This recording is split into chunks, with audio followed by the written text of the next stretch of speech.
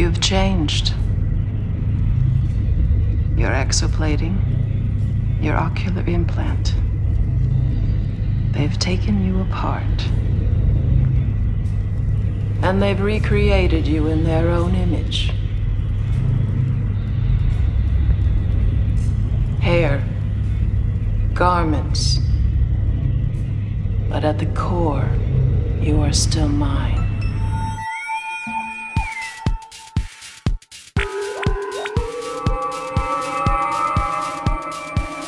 Transfer complete.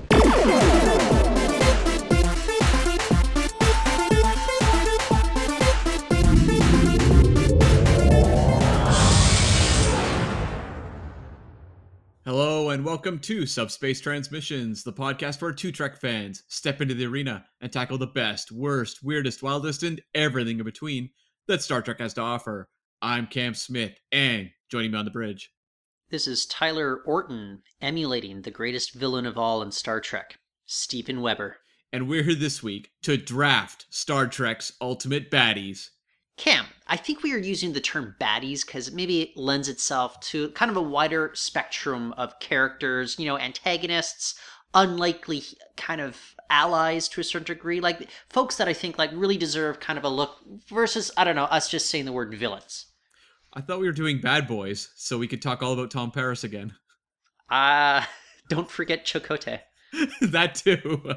Yeah, because there was definitely, when you look at the world of Star Trek villains, Star Trek, unlike some franchises, isn't necessarily as black and white with its villains. You have some that kind of occupy a, kind of a gray territory role where when you start considering villains, they sort of apply and maybe they're worth considering for drafting. So I think this franchise, more than maybe, the Marvel franchise, the Star Wars franchise, has opportunities for some characters that might not make a traditional villain list.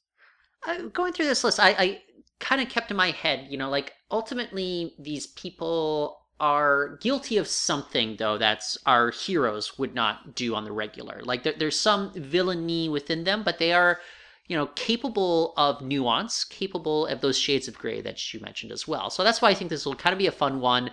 We're going to start, like previous drafts we've done, the best 47 recurring characters. I don't know if there's necessarily 47 phenomenal baddies in all of Star Trek that would be worth this list. So I think we're going to go about 25. Does that make sense to you?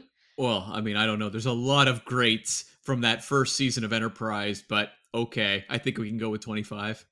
I think you just want an excuse to fit in God from Star Trek V, The Final Frontier. Well, that'll be my number one pick, spoiler. Sorry about that. Sir, who should start? Do you want to go first or second? I want to go second, I think. Okay.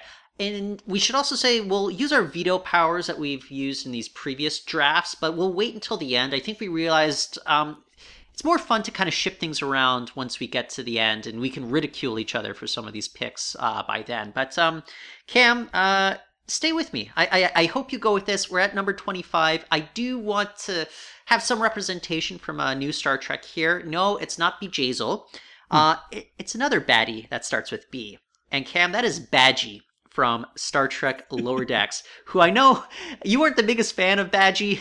I liked Badgie quite a bit. I want to get a Badgie plush doll. He is if a hologram is prone to go bad, he's got bad right in his name, I can't fault you for picking Badgie. Iconic design, and that's something I think a really strong villain, they stick in your mind just as a visual, and Badgie definitely has that going.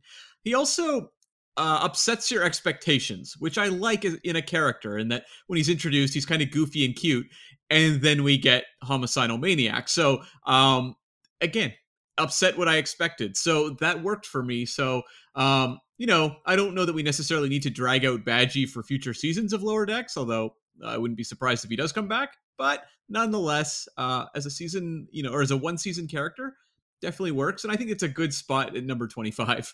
Yeah, I think there's a good chance that they'll bring Badgie back. They kind of reprogrammed him at the end of that episode, and then they brought him back for like one brief appearance. I think there's potential for him to still have a little bit of villainry in his veins, as they would say. Actually, I don't know if anybody says villainry in their veins, so... I do made that now. up. Yeah, they do now. Okay.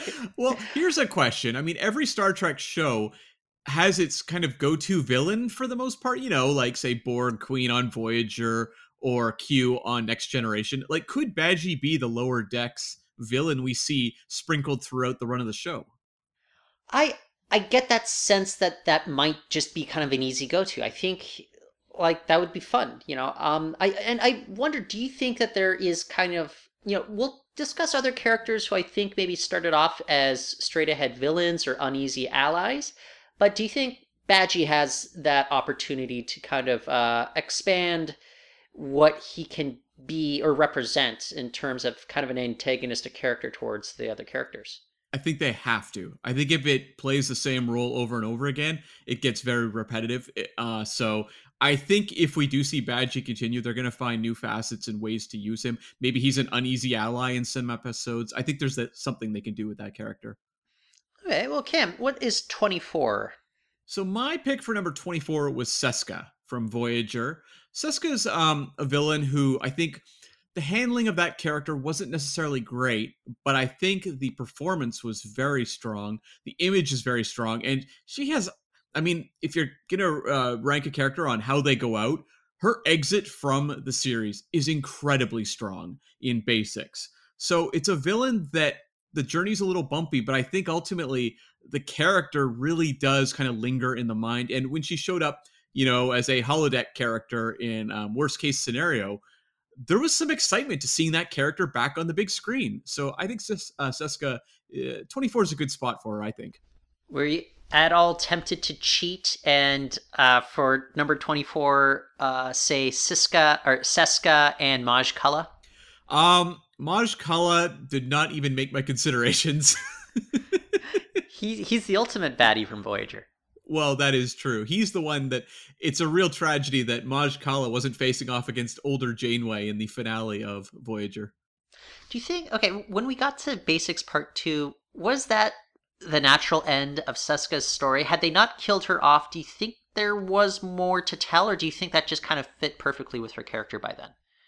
I think you could, in a different world, have done more where she's more of an opportunistic character who bounces around and is traveling through the Delta Quadrant alongside them in some way and pops in and out. I think that could have really worked, but once they tied her so closely to that Kazon stuff, I just think they wanted to cut ties with the Kazon mythology and just move on, and she fell victim to that.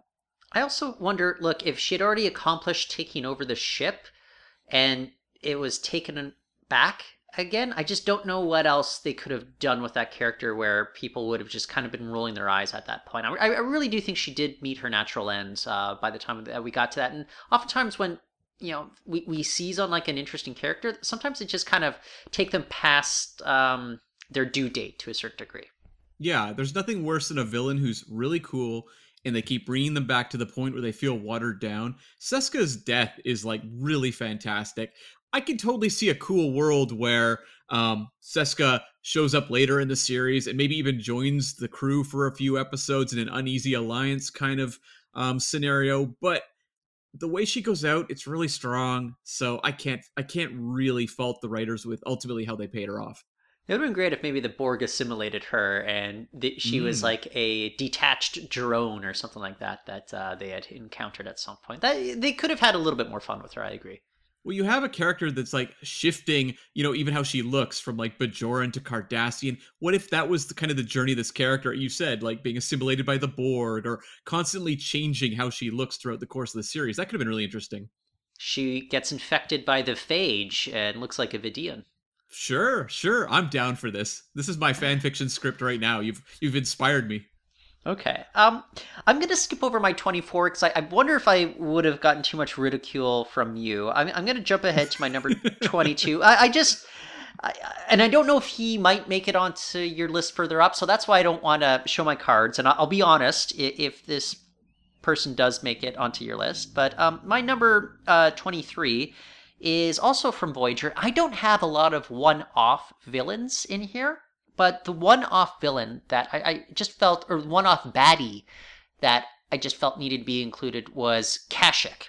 He is the Devore Inspector from Counterpoint. And I think that is just such a like that is a top 5 Voyager episode for me, and a lot of it has to do with Janeway's kind of met somebody that can go toe to toe with her, and you're never quite sure about what his allegiances are. And I went back and forth on what his end game ultimately would be. Fact of the matter was, like, Voyager didn't have a great track record with casting, 90s guy, as you and I had described, this kind of generic actor that they're constantly getting that just inevitably has the same haircut from 1994.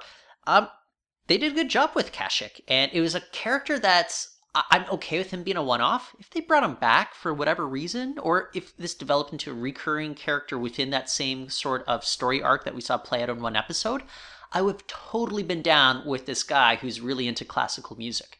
Yeah, I would have loved to have seen this character brought back. This is the episode, Counterpoint is, I believe, Kate Mulgrew's favorite episode, and I would suspect the dynamic between those two characters is primarily why. I would have almost considered putting him higher. We'll see how this goes veto-wise, I guess, later down the road, but this is a very strong character, and as you said, so charismatic. Like, why did Star Trek so often struggle with kind of all these guys who kind of look the same on the show? They just really hit gold with this guy, whereas like so often they had the most generic, actors of the week. It's weird, and I don't know quite what to make of it. And that, like, I think when it came to the original casting, like the main characters, Star Trek has a very, very extensive track record of hitting it out of the ballpark. But when it came to a lot of the recurring characters, there's just a lot of generic actors. And I remember watching like the special features for like season 1 of The Shield, that FX cop drama. And the creator of the show, Sean Ryan, he was saying to the casting people, like, I don't want you to be fearful of just casting the people that keep getting rotated as, guest stars in like all the other series. I want you to feel as if you can take risks. I'm not going to judge you if like this person who hasn't had like a lot of jobs, if they don't work out. Pick people that are interesting, even if they just have an interesting look that you don't typically see on television. And I was just like, I feel like sometimes like Star Trek just didn't take enough risks, at least during the 90s era when it came to casting a lot of their supporting characters. I also wonder too if, like, we know the language of Star Trek is very specific and often very difficult for actors. And I wonder if a lot of these guys, they were just like, cast a romantic lead, like a conventional romantic lead actor, and their charisma didn't really come across because they were kind of hung up on the language and acting style of Star Trek. Yeah, give me more Ralph Fiennes, and less. Oh my god, that would be amazing. Yeah, who's the most generic 90s like love interest, Cam, that you can think of? I'm blanking for now. Oh my god, like of that era of like movies? Oh my god, that's so difficult. That's how generic they are, Cam. We can't even think. Okay. Let's jump over to your number 22. Okay, I want to go with Silik. Now, Silik is a character. I think it's often difficult for people to really consider him a great bad guy because of the fact he's tied into the temporal Cold War, which was something of a disaster in plotting. But for me, Silik was the character that kept me going through all of those Enterprise mythology episodes in the first couple seasons. And he was someone who I was constantly excited to see what they were going to do with him and how they'd pay him off. And the Stormfront finale that pays off the temporal Cold War is not Enterprise's finest couple hours, but I do like what they do with this character, and I think they carry him through to a somewhat satisfying resolution. I just think they could have done so much more. Like, I think we could be looking at Silik as being a high-ranking character in a different world, in a different story arc, maybe on a different show.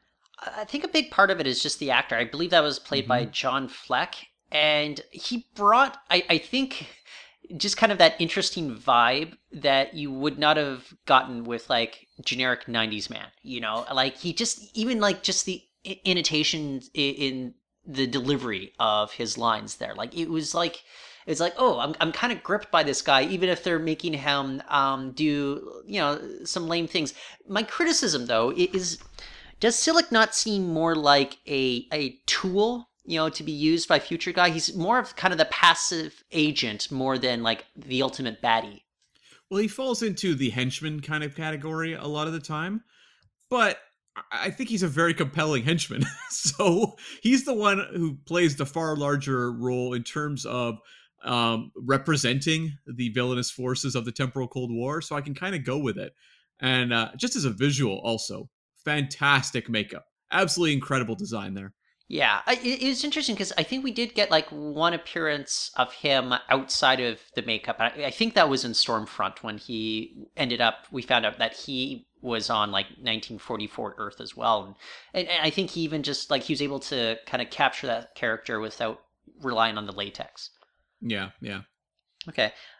Cam, I am going back to Voyager once more, and this is one who I do think is considered kind of an ultimate baddie, the one calling the shots, the one who, look, he has some nuance. We can understand where he's coming from. I wouldn't call him a one-off. He did appear in a two-part episode, but an epic two-parter it was. And this is Anorax, as Kurtwood Smith portrayed him in Year of Hell. Yes, Anorax made my list as well.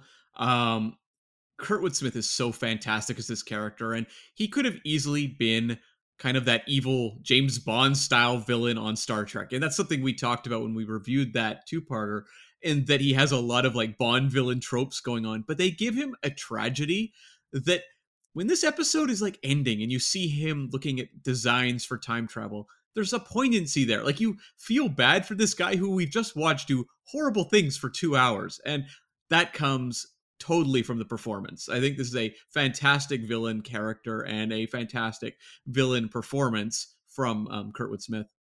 One of the things going against him, though, is this man way too obsessed with baguettes and cheese? Or is it just the perfect amount to be a villain? Because if he wasn't obsessed with those things, that would make him less compelling as an adversary. For those that don't recall, look, every time he went and made a planet or a civilization disappear, he'd always take relics away from that planet just so that he could preserve them on his ship that was protected by that temporal shielding. And all these relics happened to be food items, which I was like, well, okay, well, there you go, sir. So my next one, for slot number 20, I have Sela. And I think we've been critical of Sela in the past, and so much of that is just because of the way they wrote her out of the show or didn't write her out of the show, depending on how you'd like to interpret it, because this character had a very weak exit. But I think of the buildup of this character, the intrigue, and the big reveal as to who it was and the backstory, seeing Denise Crosby back on the show in Romulan attire. What a visual. And she had menace. Like, this was a character I found very compelling, just in terms of even the somewhat limited screen time she had, showing up in like Mind's Eye and the Redemption two-parter. It was disappointing how lame her journey ended, and I'm still baffled as to why they just never brought her back in Deep Space Nine. Like, I know you and I had kind of talked about how there would be that concern of every time she walks on screen, there'd have to be this exposition dump about like who she is because of like her connection to Tasha Yar. I think we could have gotten over that, though. I think they could have made that character work in a way that would have been far more interesting. And honestly, I think Picard has the potential to do her arc right moving forward in seasons 2 and 3 of the series, as it seems as if they are filming those consecutively as we speak here.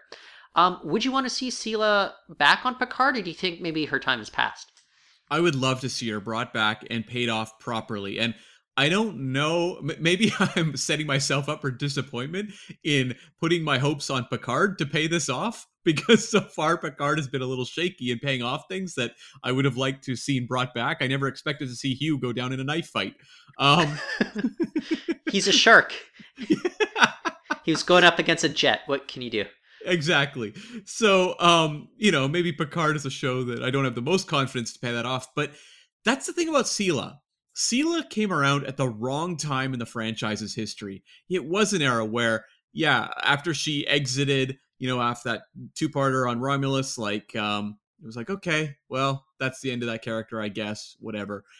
you have those events happen in the modern day, Celia would be popping up on other Star Trek shows. They would not be terrified of explaining this character on Deep Space Nine, or say Star Trek Nemesis, if they want to bring her in there.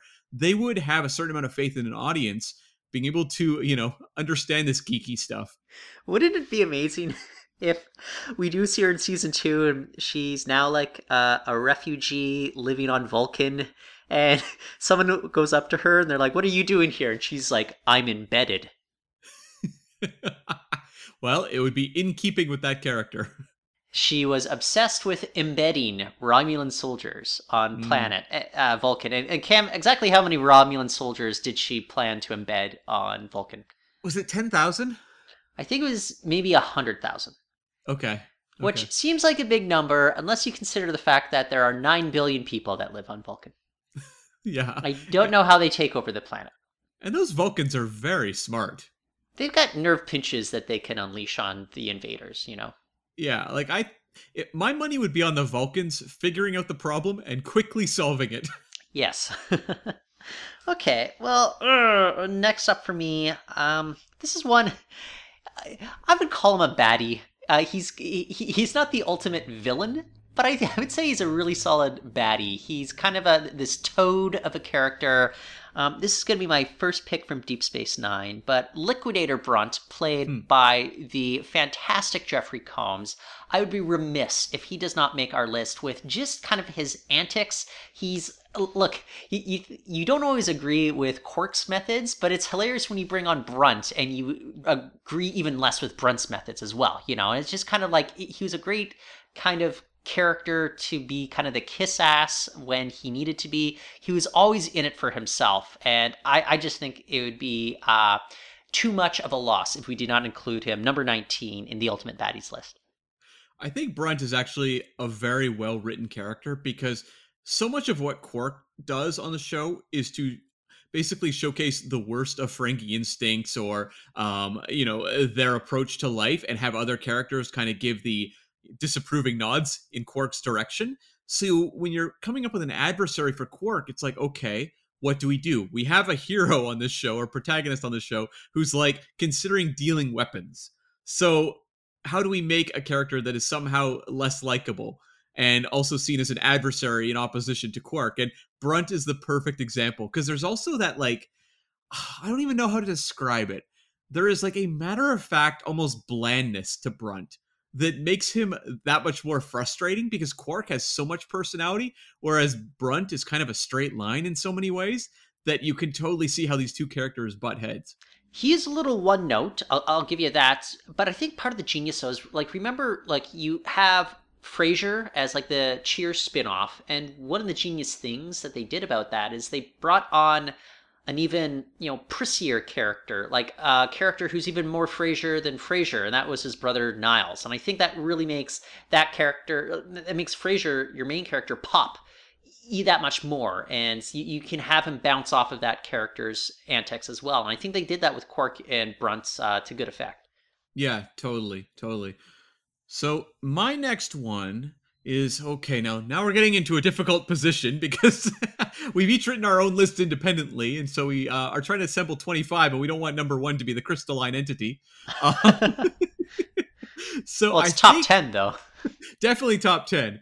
Okay, so I think what I'm gonna do for next, I think Admiral Pressman from Pegasus, Riker's former captain, and played by Terry O'Quinn. We have seen so many bad apples representing Starfleet on the show, so many admirals or captains that went evil. I think of characters like Matt Decker, for example, on the original series.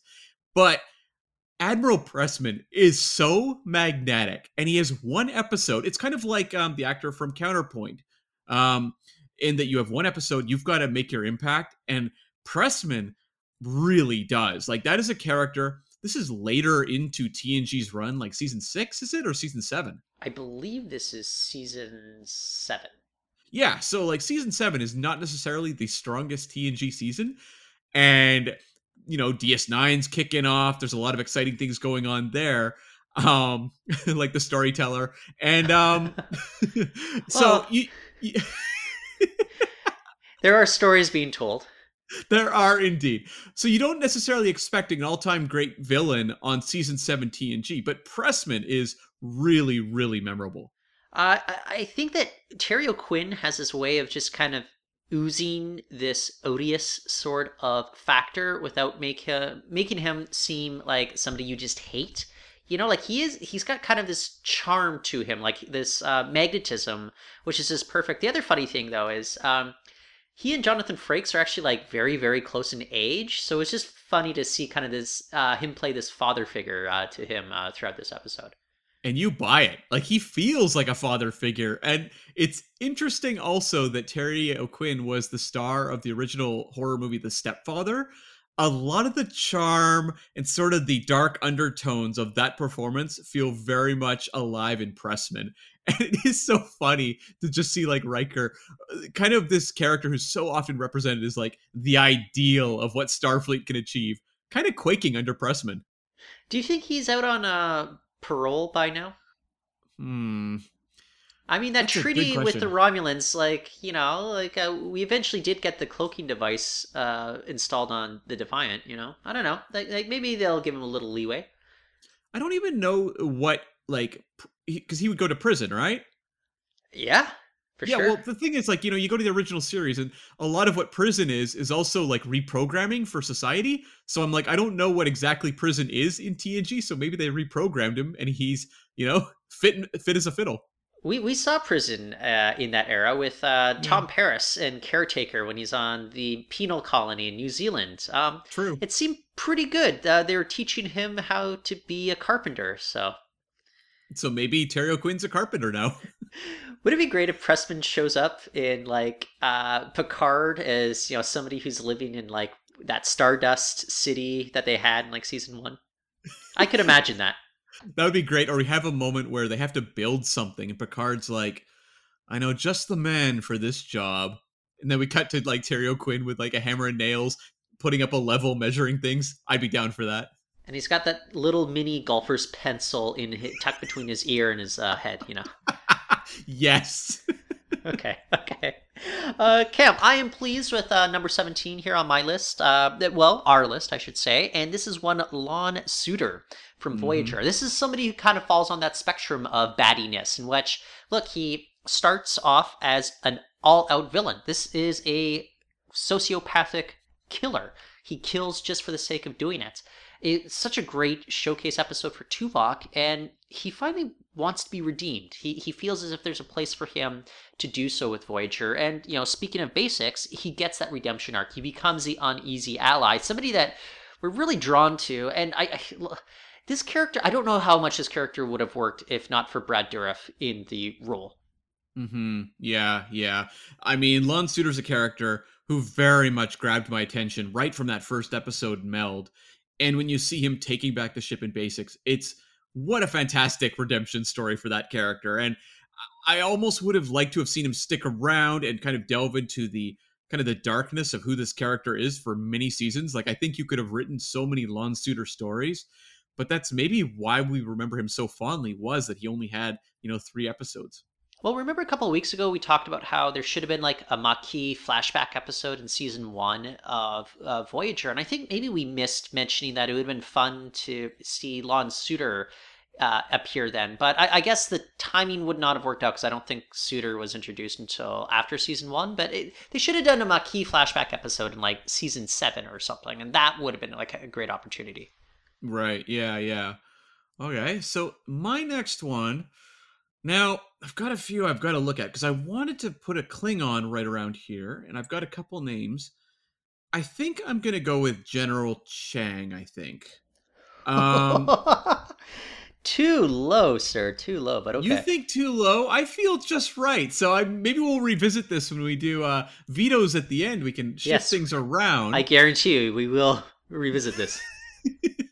Okay, because I feel like General Chang, as played by Christopher Plummer, the immortal Christopher Plummer, um, he's a really, really strong visual character. I think when you look at Klingon adversaries, it's interesting actually when I was looking at my list of Klingons, and it's like, well, clearly the Klingons are like the all-time great adversary of Star Trek, but when you actually try to nail down a specific all-timer Klingon villain, it gets a little more difficult because it's so often just the Klingons as, you know, a species on the original series as the adversaries versus an, you know, an individual character. But General Chang is someone who, I mean, Star Trek 6 is one of the great TOS movies, and I think he is a very strong oppositional force for Kirk.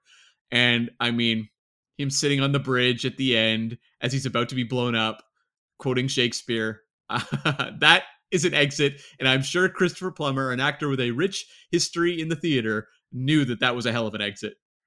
Cam, he is the most memorable Klingon baddie of all time. You know, like just as you say, the visual look, incredibly striking. You have the lines delivered by one Christopher Plummer of all people, and this is a guy. He's a very different sort of Klingon as well. He's not the gruff sort of like caveman like Klingon.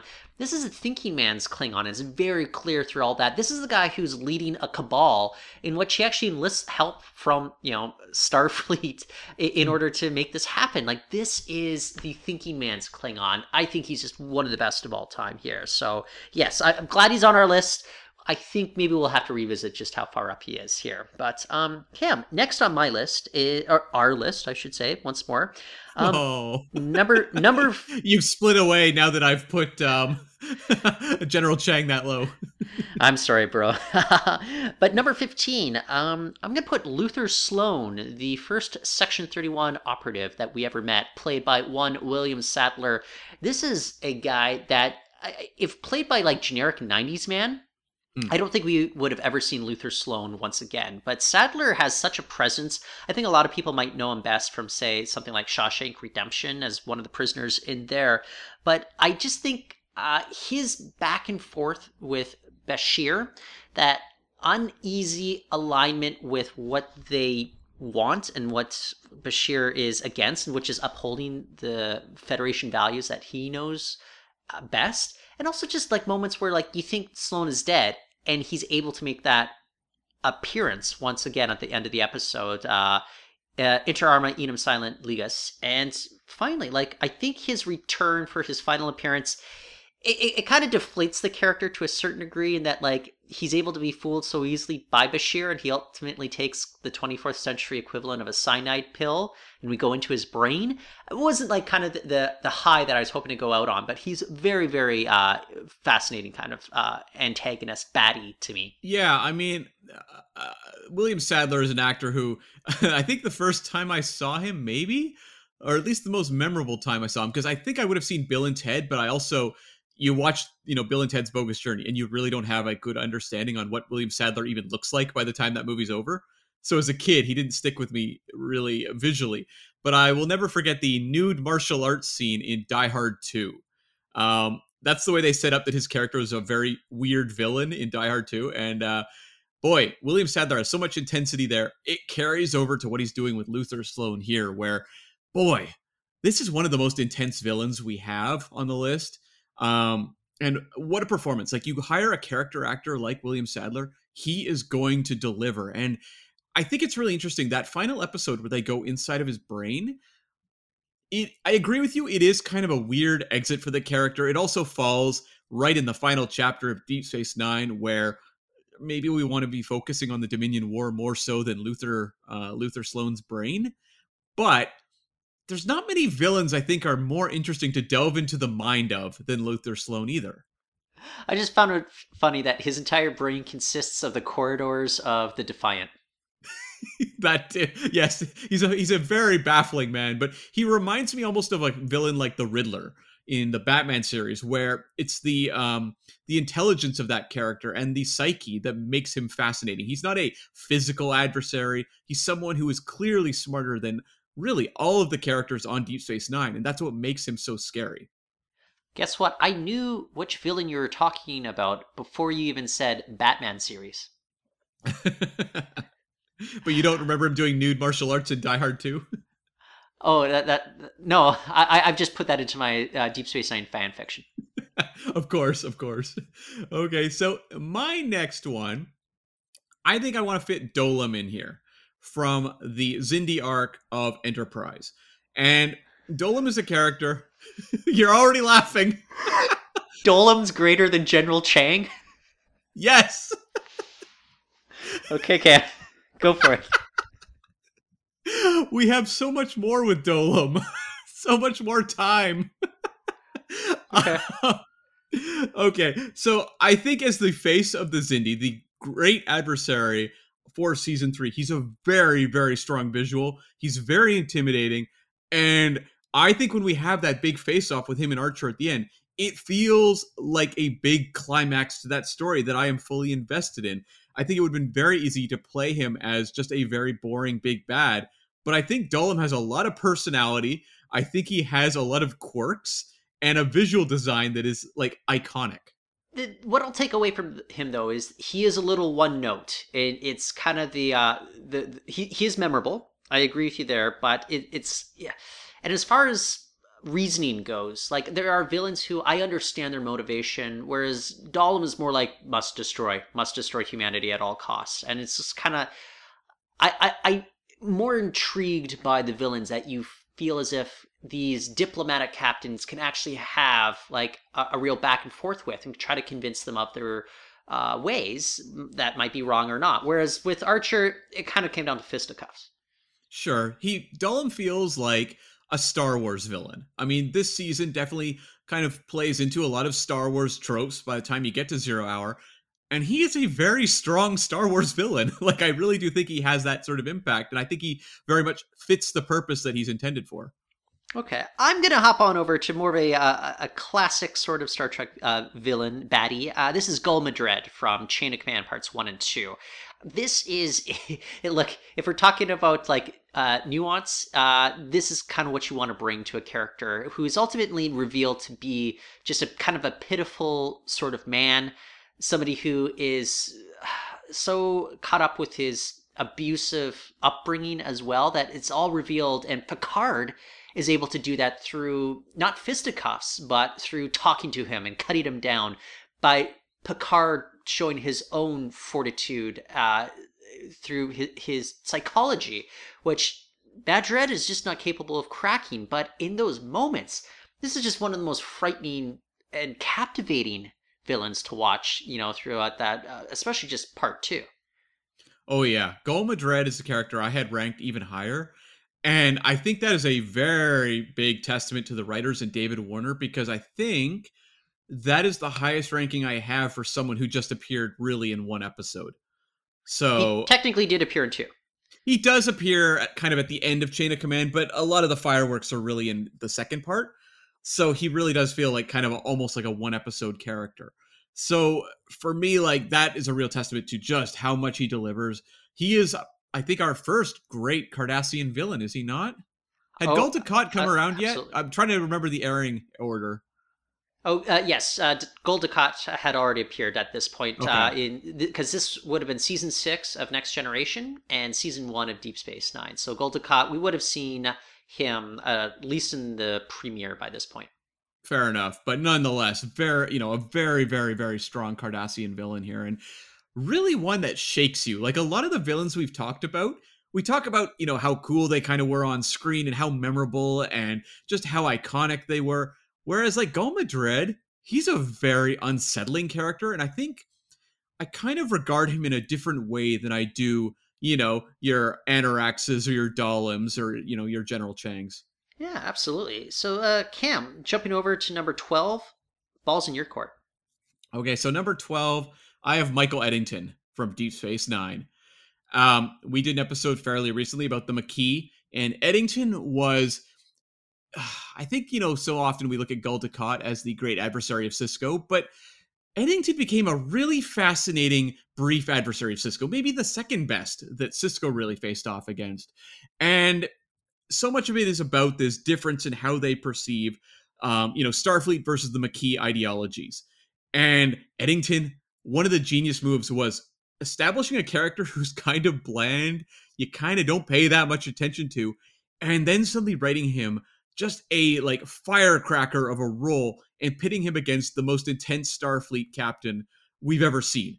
I mean, we get multiple episodes where these two are adversaries, and they just get more and more compelling as they go. I'm picturing you like building your list here, kind of thumbing through people's filmographies and going, sorry, Christopher Plummer, I've got Kenneth Marshall. How did you No, know? look, I think Eddington is great. I do. I wonder though, he does kind of fall into that trap. Kenneth Marshall, like I think he brought a lot more to that character than I would have ever expected. But he's kind of that '90s, generic '90s man casting. I think he kind of epitomizes what we were talking about. Do you think if they had cast somebody just a little bit like wilier in their delivery, like somebody who you weren't always sure about leading up to that, it could have been that much greater? Do you think kind of the genius is that they pick somebody who's purposefully looked and seemed like kind of by the book? Oh, I think the kind of milquetoast look is why this character works so well. And that's something that... That's why Chang is so low on your list. Well, I look at Chang, though, as more of... He's a movie character, and a lot of the movie villains feel a little simpler to me. Whereas I look at what they're doing with Eddington, and it's far more complex and interesting. Oh, look, I can't fault you. Eddington was on my list. It just, I had to leave him in the dust at a certain point when I realized like how few people we had left, or how many slots we had left, and then how many more antagonists and baddies we had to go. But look, you're not going to get an argument from me. Eddington definitely deserves to be in the top 25. Cool.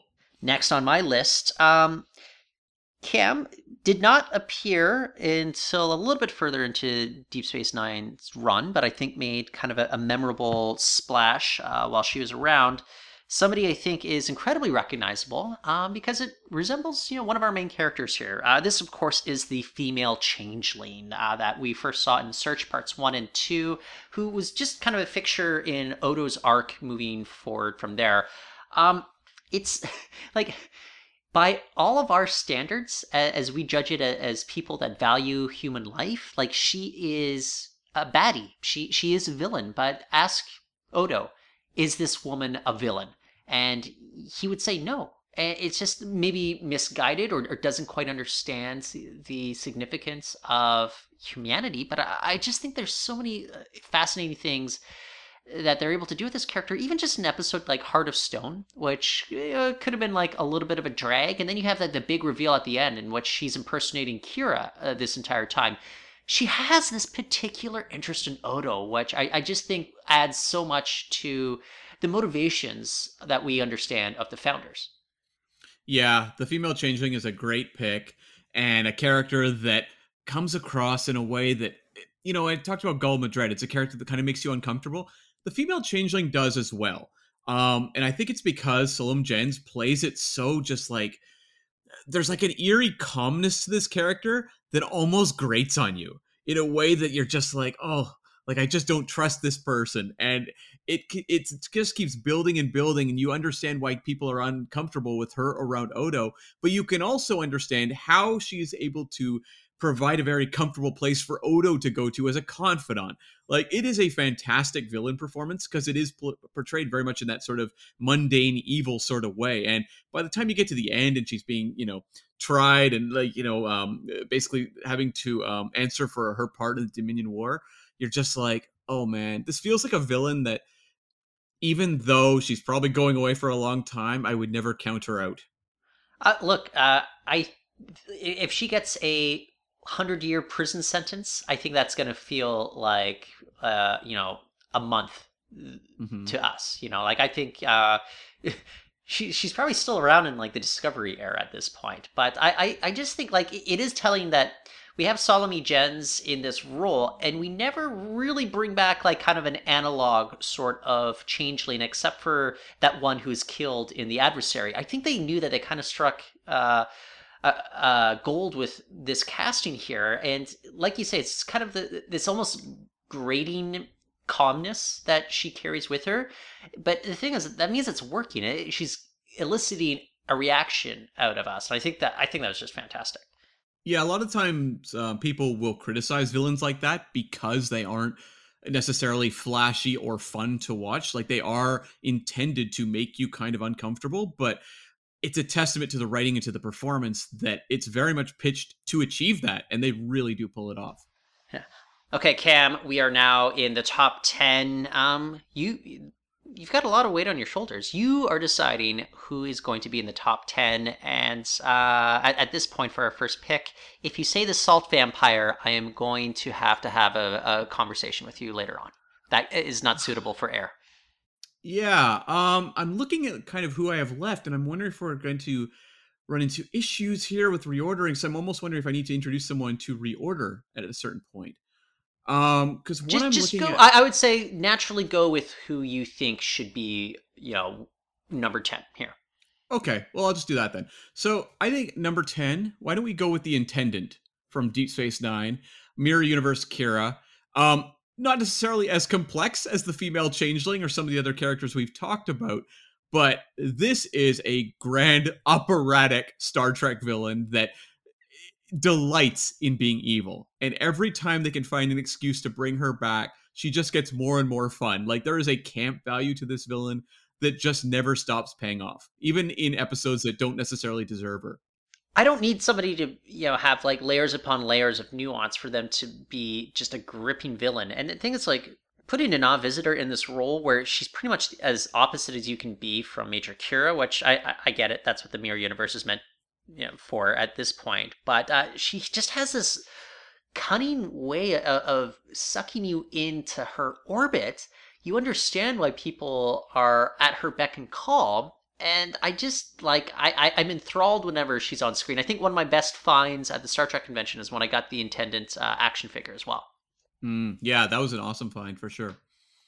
For me, my number 9 here, I gotta go with Damar. Like this is like a fella that when it comes to ultimate baddies, he's not a General Chang. I will say that, but this is a guy who he is a bad dude. Like he literally murders Zial, but I'm fascinated by his journey here and how he starts from like a button pusher, ultimately becomes, Legate Dukat, the puppet of the Dominion for the Cardassian Union.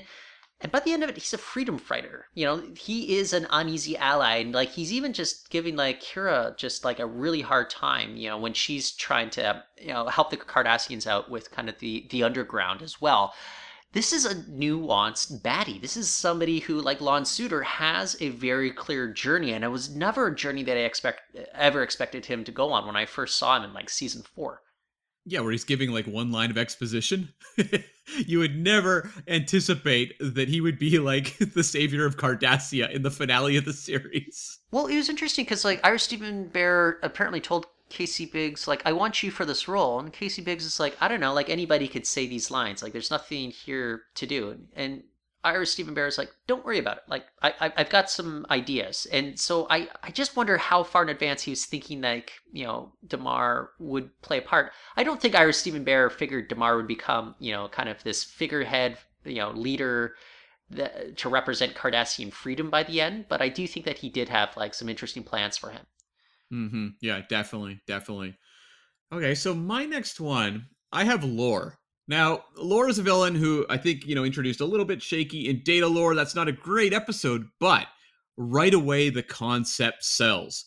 We have already fallen in love with Data. Like, that's a character they nail right out of the gate pretty much.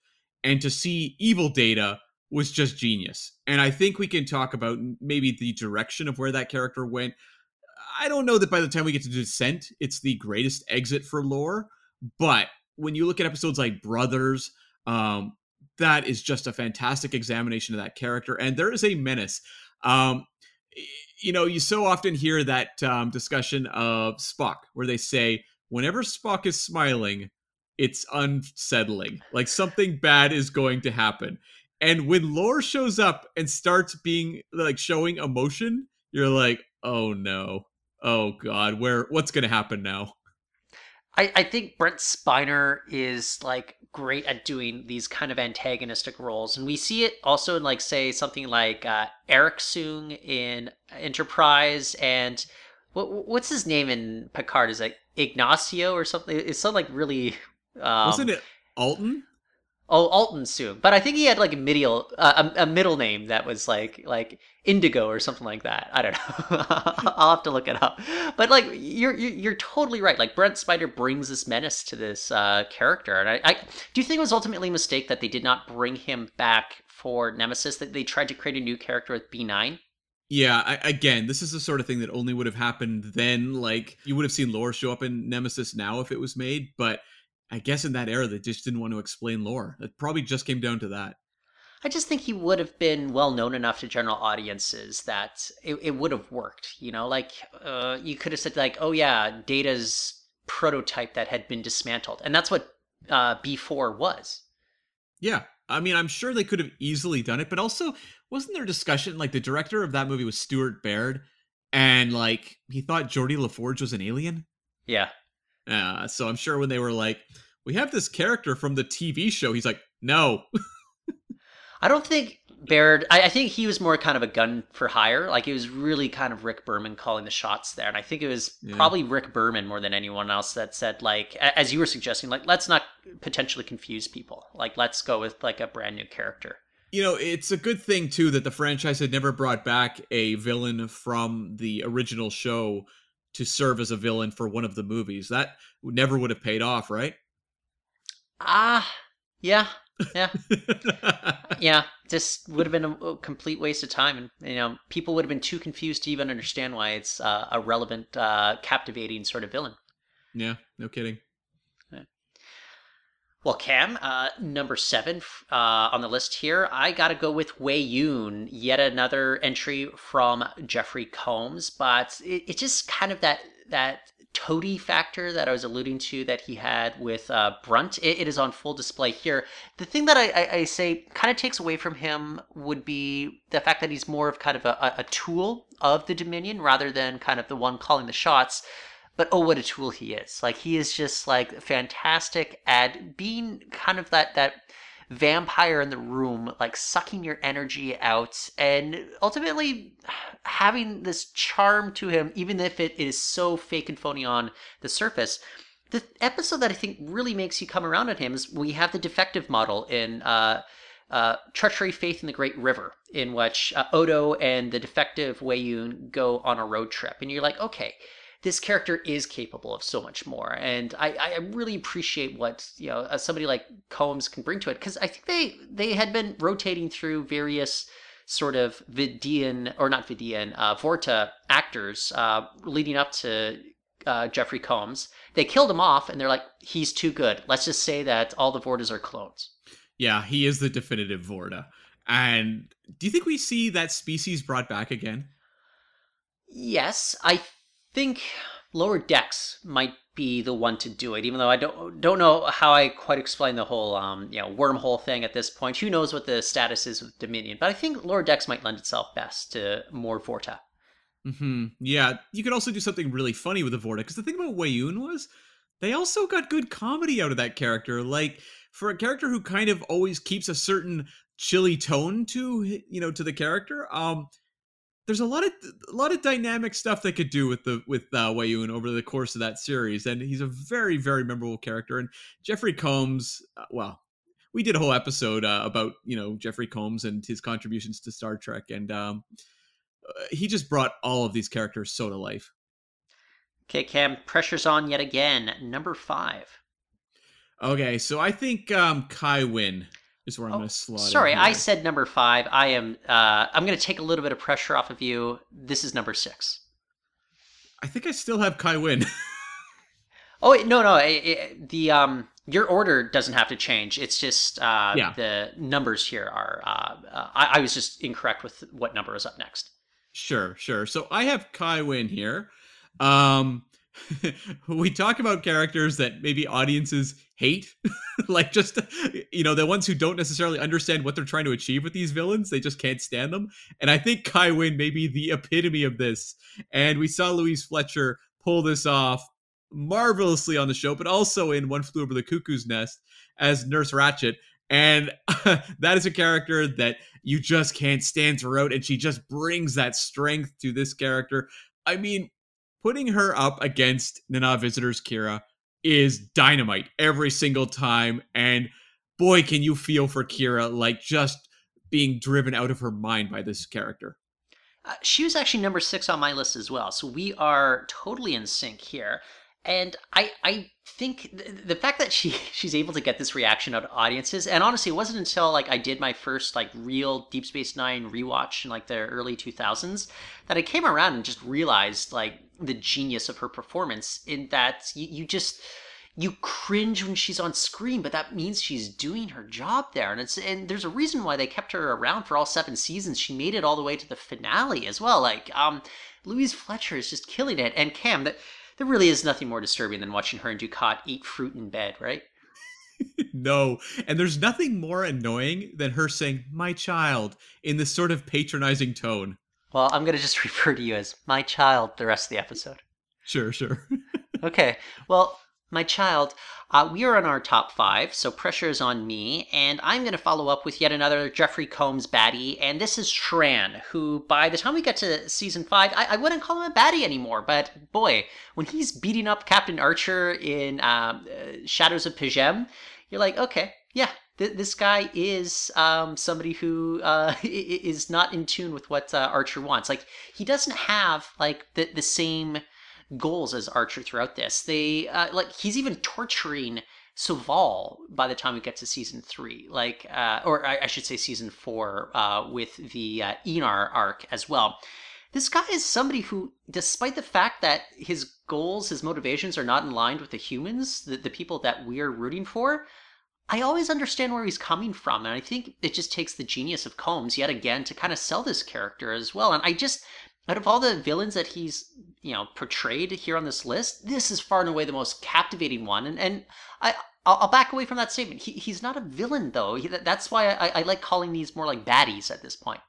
Mm-hmm. Or just antagonist, because he is an antagonist in so many of these stories, whether it's them, squabbling over Xindi technology, or, him getting into like, I don't know, like an Andorian ice pick fight with Archer. We've all done that. Back of course. We used to before the pandemic, all the time, every weekend. Well, that's how Hugh was originally going to be killed off in the first draft of that script. That would have been amazing. Boy, opportunity missed. Anyway, so I guess next we go to number 4. Kim, before you go there, yeah, are we kind of like are we getting antsy at all about like the 4 that are left, or do you feel pretty confident like the remaining 4, like we haven't left anybody big off of our list here? So the top 4, if it follows the trajectory of what I have, I'm very comfortable with it. Okay. I think it will, actually. I would be shocked if it didn't. There's a few, maybe we'll name check at the end, who kind of got bumped off the list along the way that I kind of feel a little sad for, but I feel pretty good about the ones left in the top 4. Okay, well, number 4, let's hear it, sir. Okay, so this might be controversial to some people. I'm going to say number 4 is Khan. Okay. That's not the gasp I was waiting for, Tyler. I'll say this. I did not have Khan as my number 1. I did not have Khan as my number 2.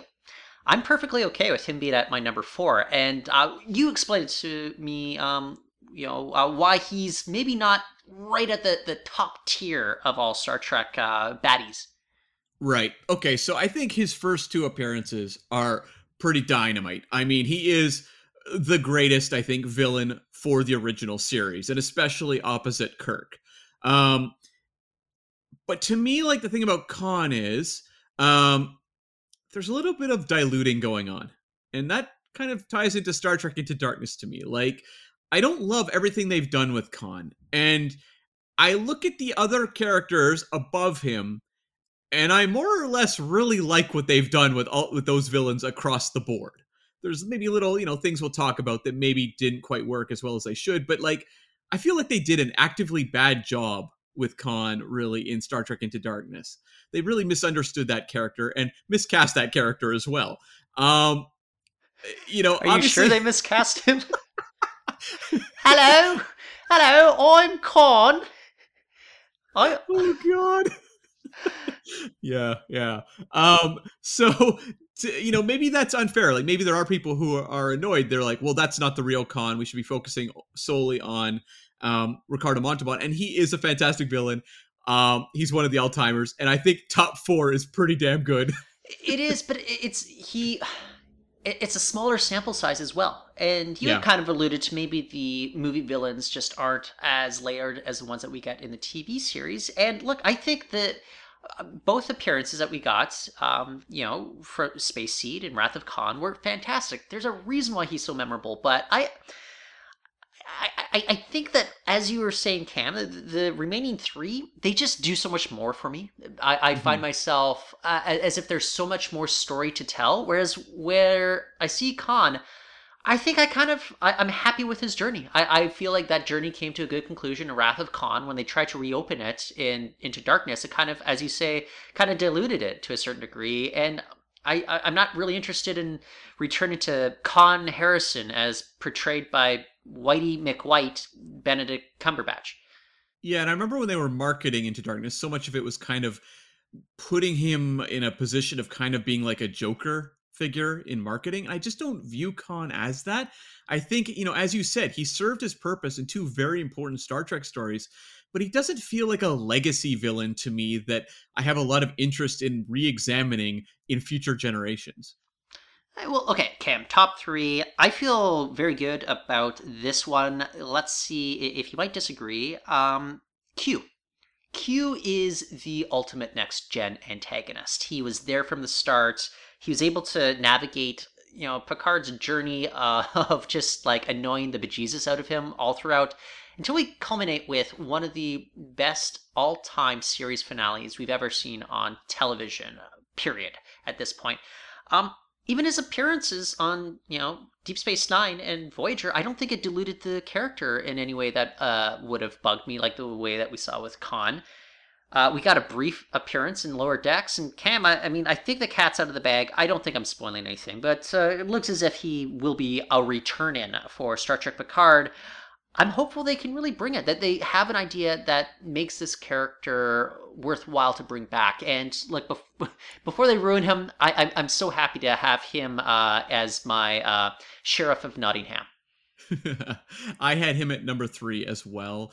And there's something so durable about this villain. And I think if, you look at some of the other ones, even ones maybe who rank higher, they wouldn't necessarily work on other Star Trek shows, but Q really does. You can say that on Deep Space Nine, they never cracked the relationship and why it should really matter, and that's why he only had the 1 episode. But I think if you can find a way to work him in and create a character dynamic, he will always serve his role very well. It's just that John Delancey's performance will always carry no matter what the show is. It's just about the dynamic with another character. So, Q is pretty much a masterstroke across the board on TNG. His weakest episode is probably that season 1 episode, Hide and Q, right? Yeah, I just wasn't a big fan of watching those weird French soldiers with monkey faces, like bayonet people. Not my thing. Sure.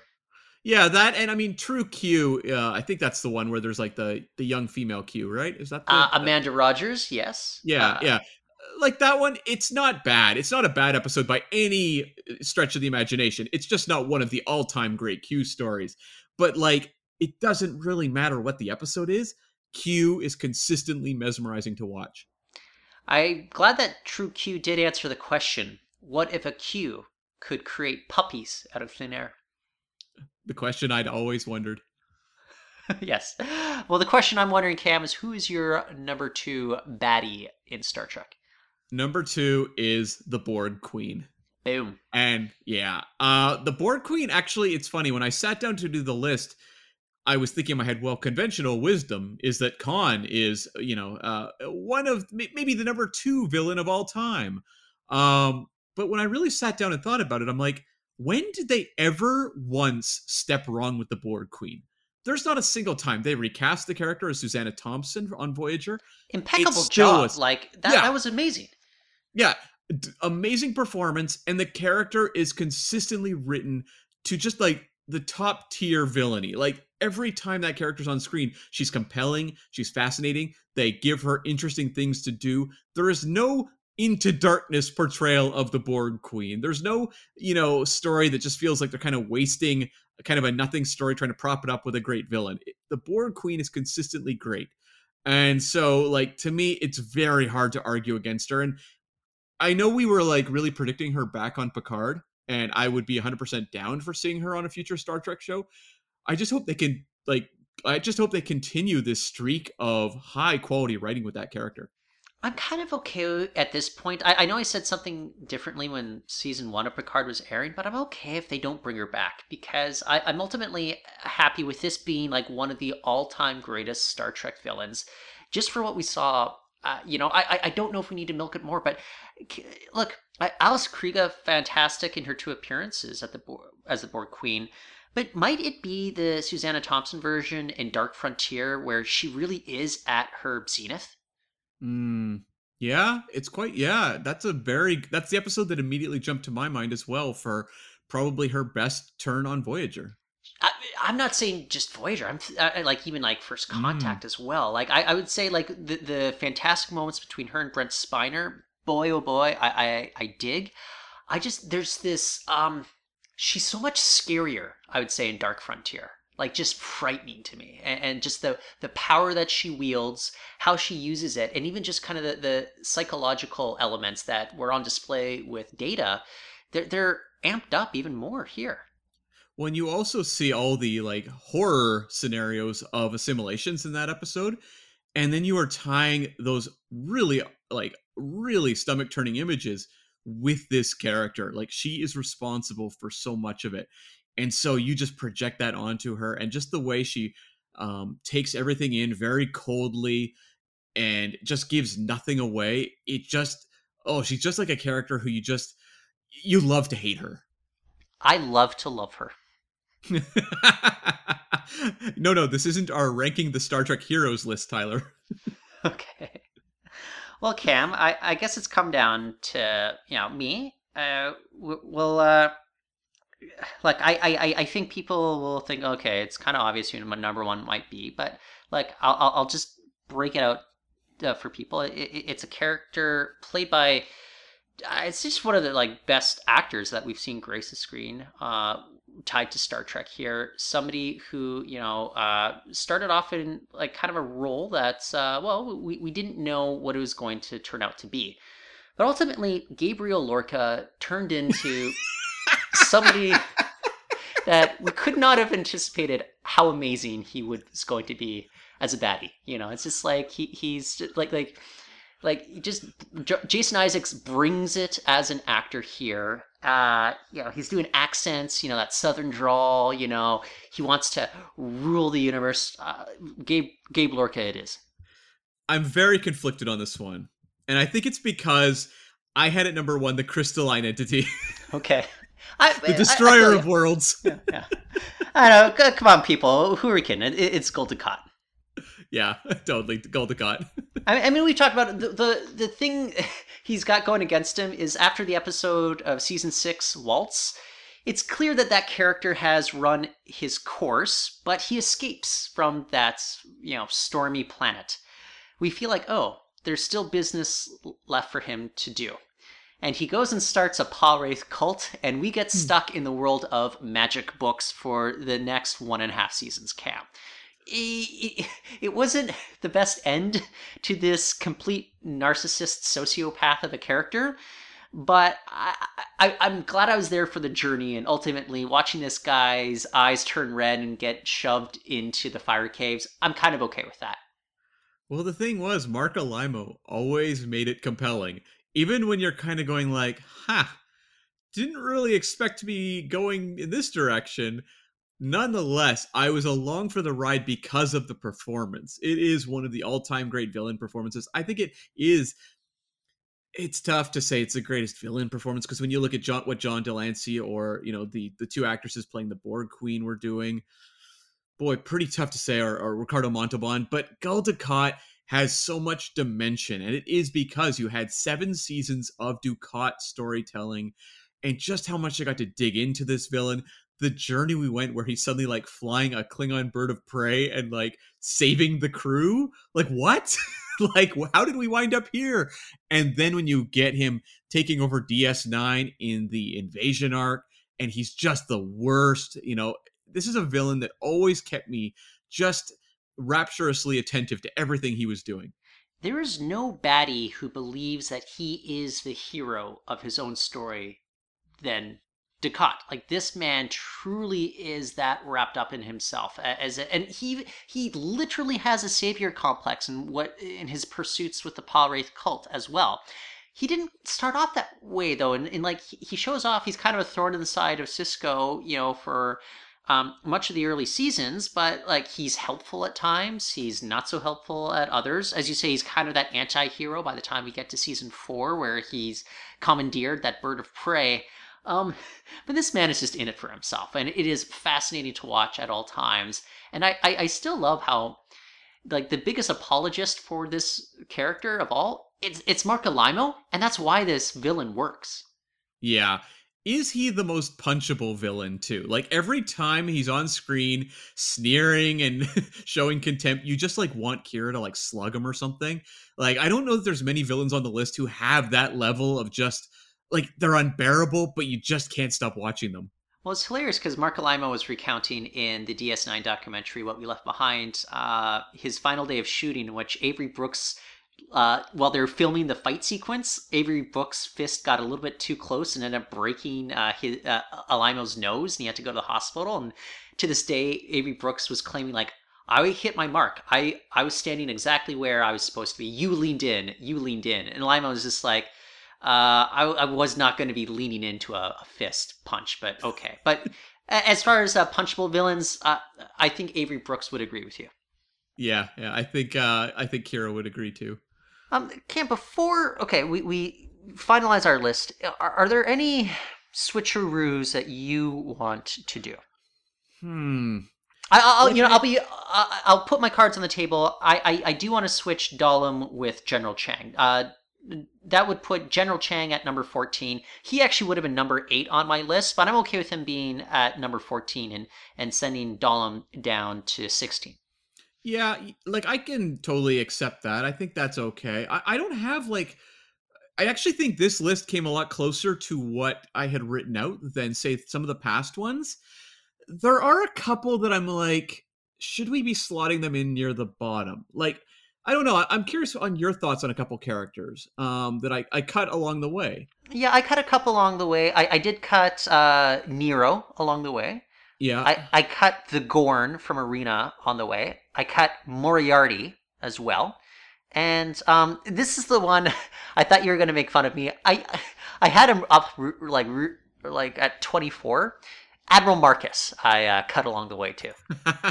Well, it's actually funny you say Admiral Marcus, because I didn't have him on my list, but I did have John Frederick Paxton from the two-parter at the end of Enterprise, the other Peter Weller villain, who I thought was a very interesting villain that had a lot of menace and huge impact on basically the end story for those characters, especially, Trip and T'Pol. So I had him on there as well. Yeah, so boy, like, there was a couple there. Rudy Ransom is one I struggle with too, because I very much find that character fascinating as sort of this dark mirror image of what Voyager could have been. But I also don't know where I would slot those ones in, or the ones you named. I would be... I think you could make the argument if we're going to take one each. I'm okay with bumping Seska and Badgie out. Like, I could picture like a Rudy Ransom being, more compelling than, say, Badgie over the 2 episodes that they appear. Right. Yeah. I could see that as well. Like, he's definitely far more complex than Badgie.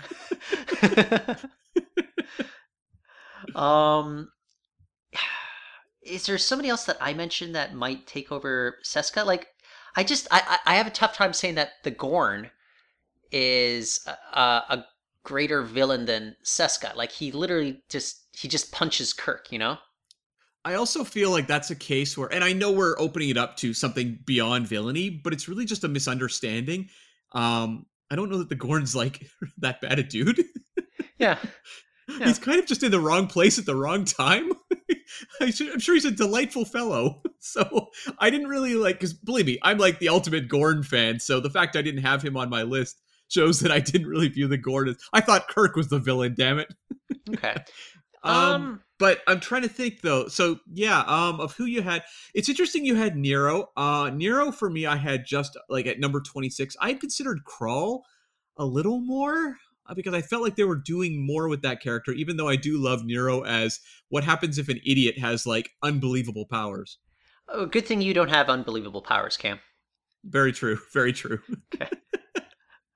I'm also okay with just kind of, other than the Dahlem switcheroo, I'm okay with keeping Seska and Badgie at the end. It kind of adds a little bit of flavor. I don't think there's going to be too many lists of all-time baddies that might include those two as well. Or do you mean Seska and Rudy Ransom and bumping Badgie? No, I mean, I'm okay with keeping Seska and Badgie. Okay. Let's go with that. Let's solidify the list as it is and keep Badgie on. Because also, I would feel really bad for not having representation for like any new Star Trek. It feels kind of snobby, even though I think a lot of their villains kind of suck. How upset do you think, the writers of Discovery are that we have Badgie up higher than like Leland or Osira or Lorca? Yeah, it's not great. Not great. I actually had, I think the highest ranking new villain. I actually just had Rizzo, and I just thought that was because the actress was having so much fun as a villain. Yeah. Sorry, Narek. He would be at the bottom somewhere. Okay, so listeners, I will post the full list on our blog, and Cam, you'll get the link into the episode description as well. But check our Facebook page for the link in the coming days. That should be up next week. But I will just read through our lists from 1 through 25 here. Dukat, the Borg Queen, Q, Khan, Shran, Kai Wynn, Weyoun, Lore, Damar, the Intendant, Female Changeling, Anyton, Gulma Dread, General Chang, Luther Sloan, Dahlem, Suitor, Admiral Pressman, Liquidator Brunt, Sela, Anorax, Silic, Kashyyyk, Seska, Badgie. Nice. Very complete, I think. I dig it. I'm happy with the representation that we've got, and like all of these folks, they're memorable. Like I didn't have to struggle to like come up with memorable baddies to put on here. No, I actually thought we would be introducing characters like Baran from Gambit just to fill out the list, but we didn't have to do that, which was nice. Yeah. Is there you mentioned a couple that didn't make the top 25.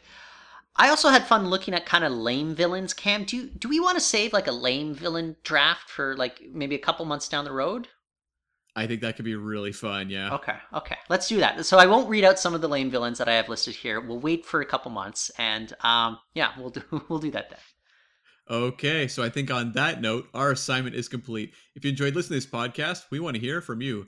Jump on over to the Facebook page at facebook.com/subspacepod.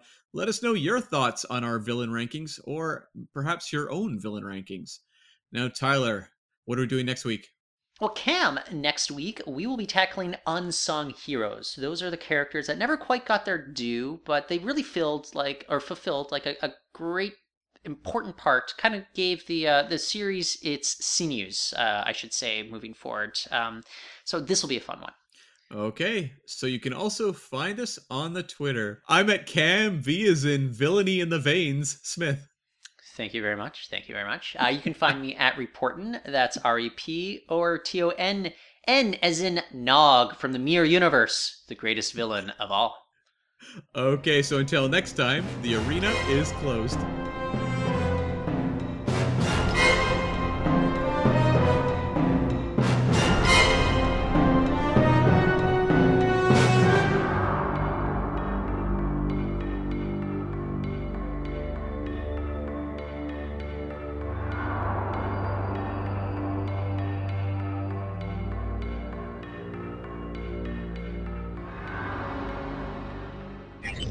Transfer complete.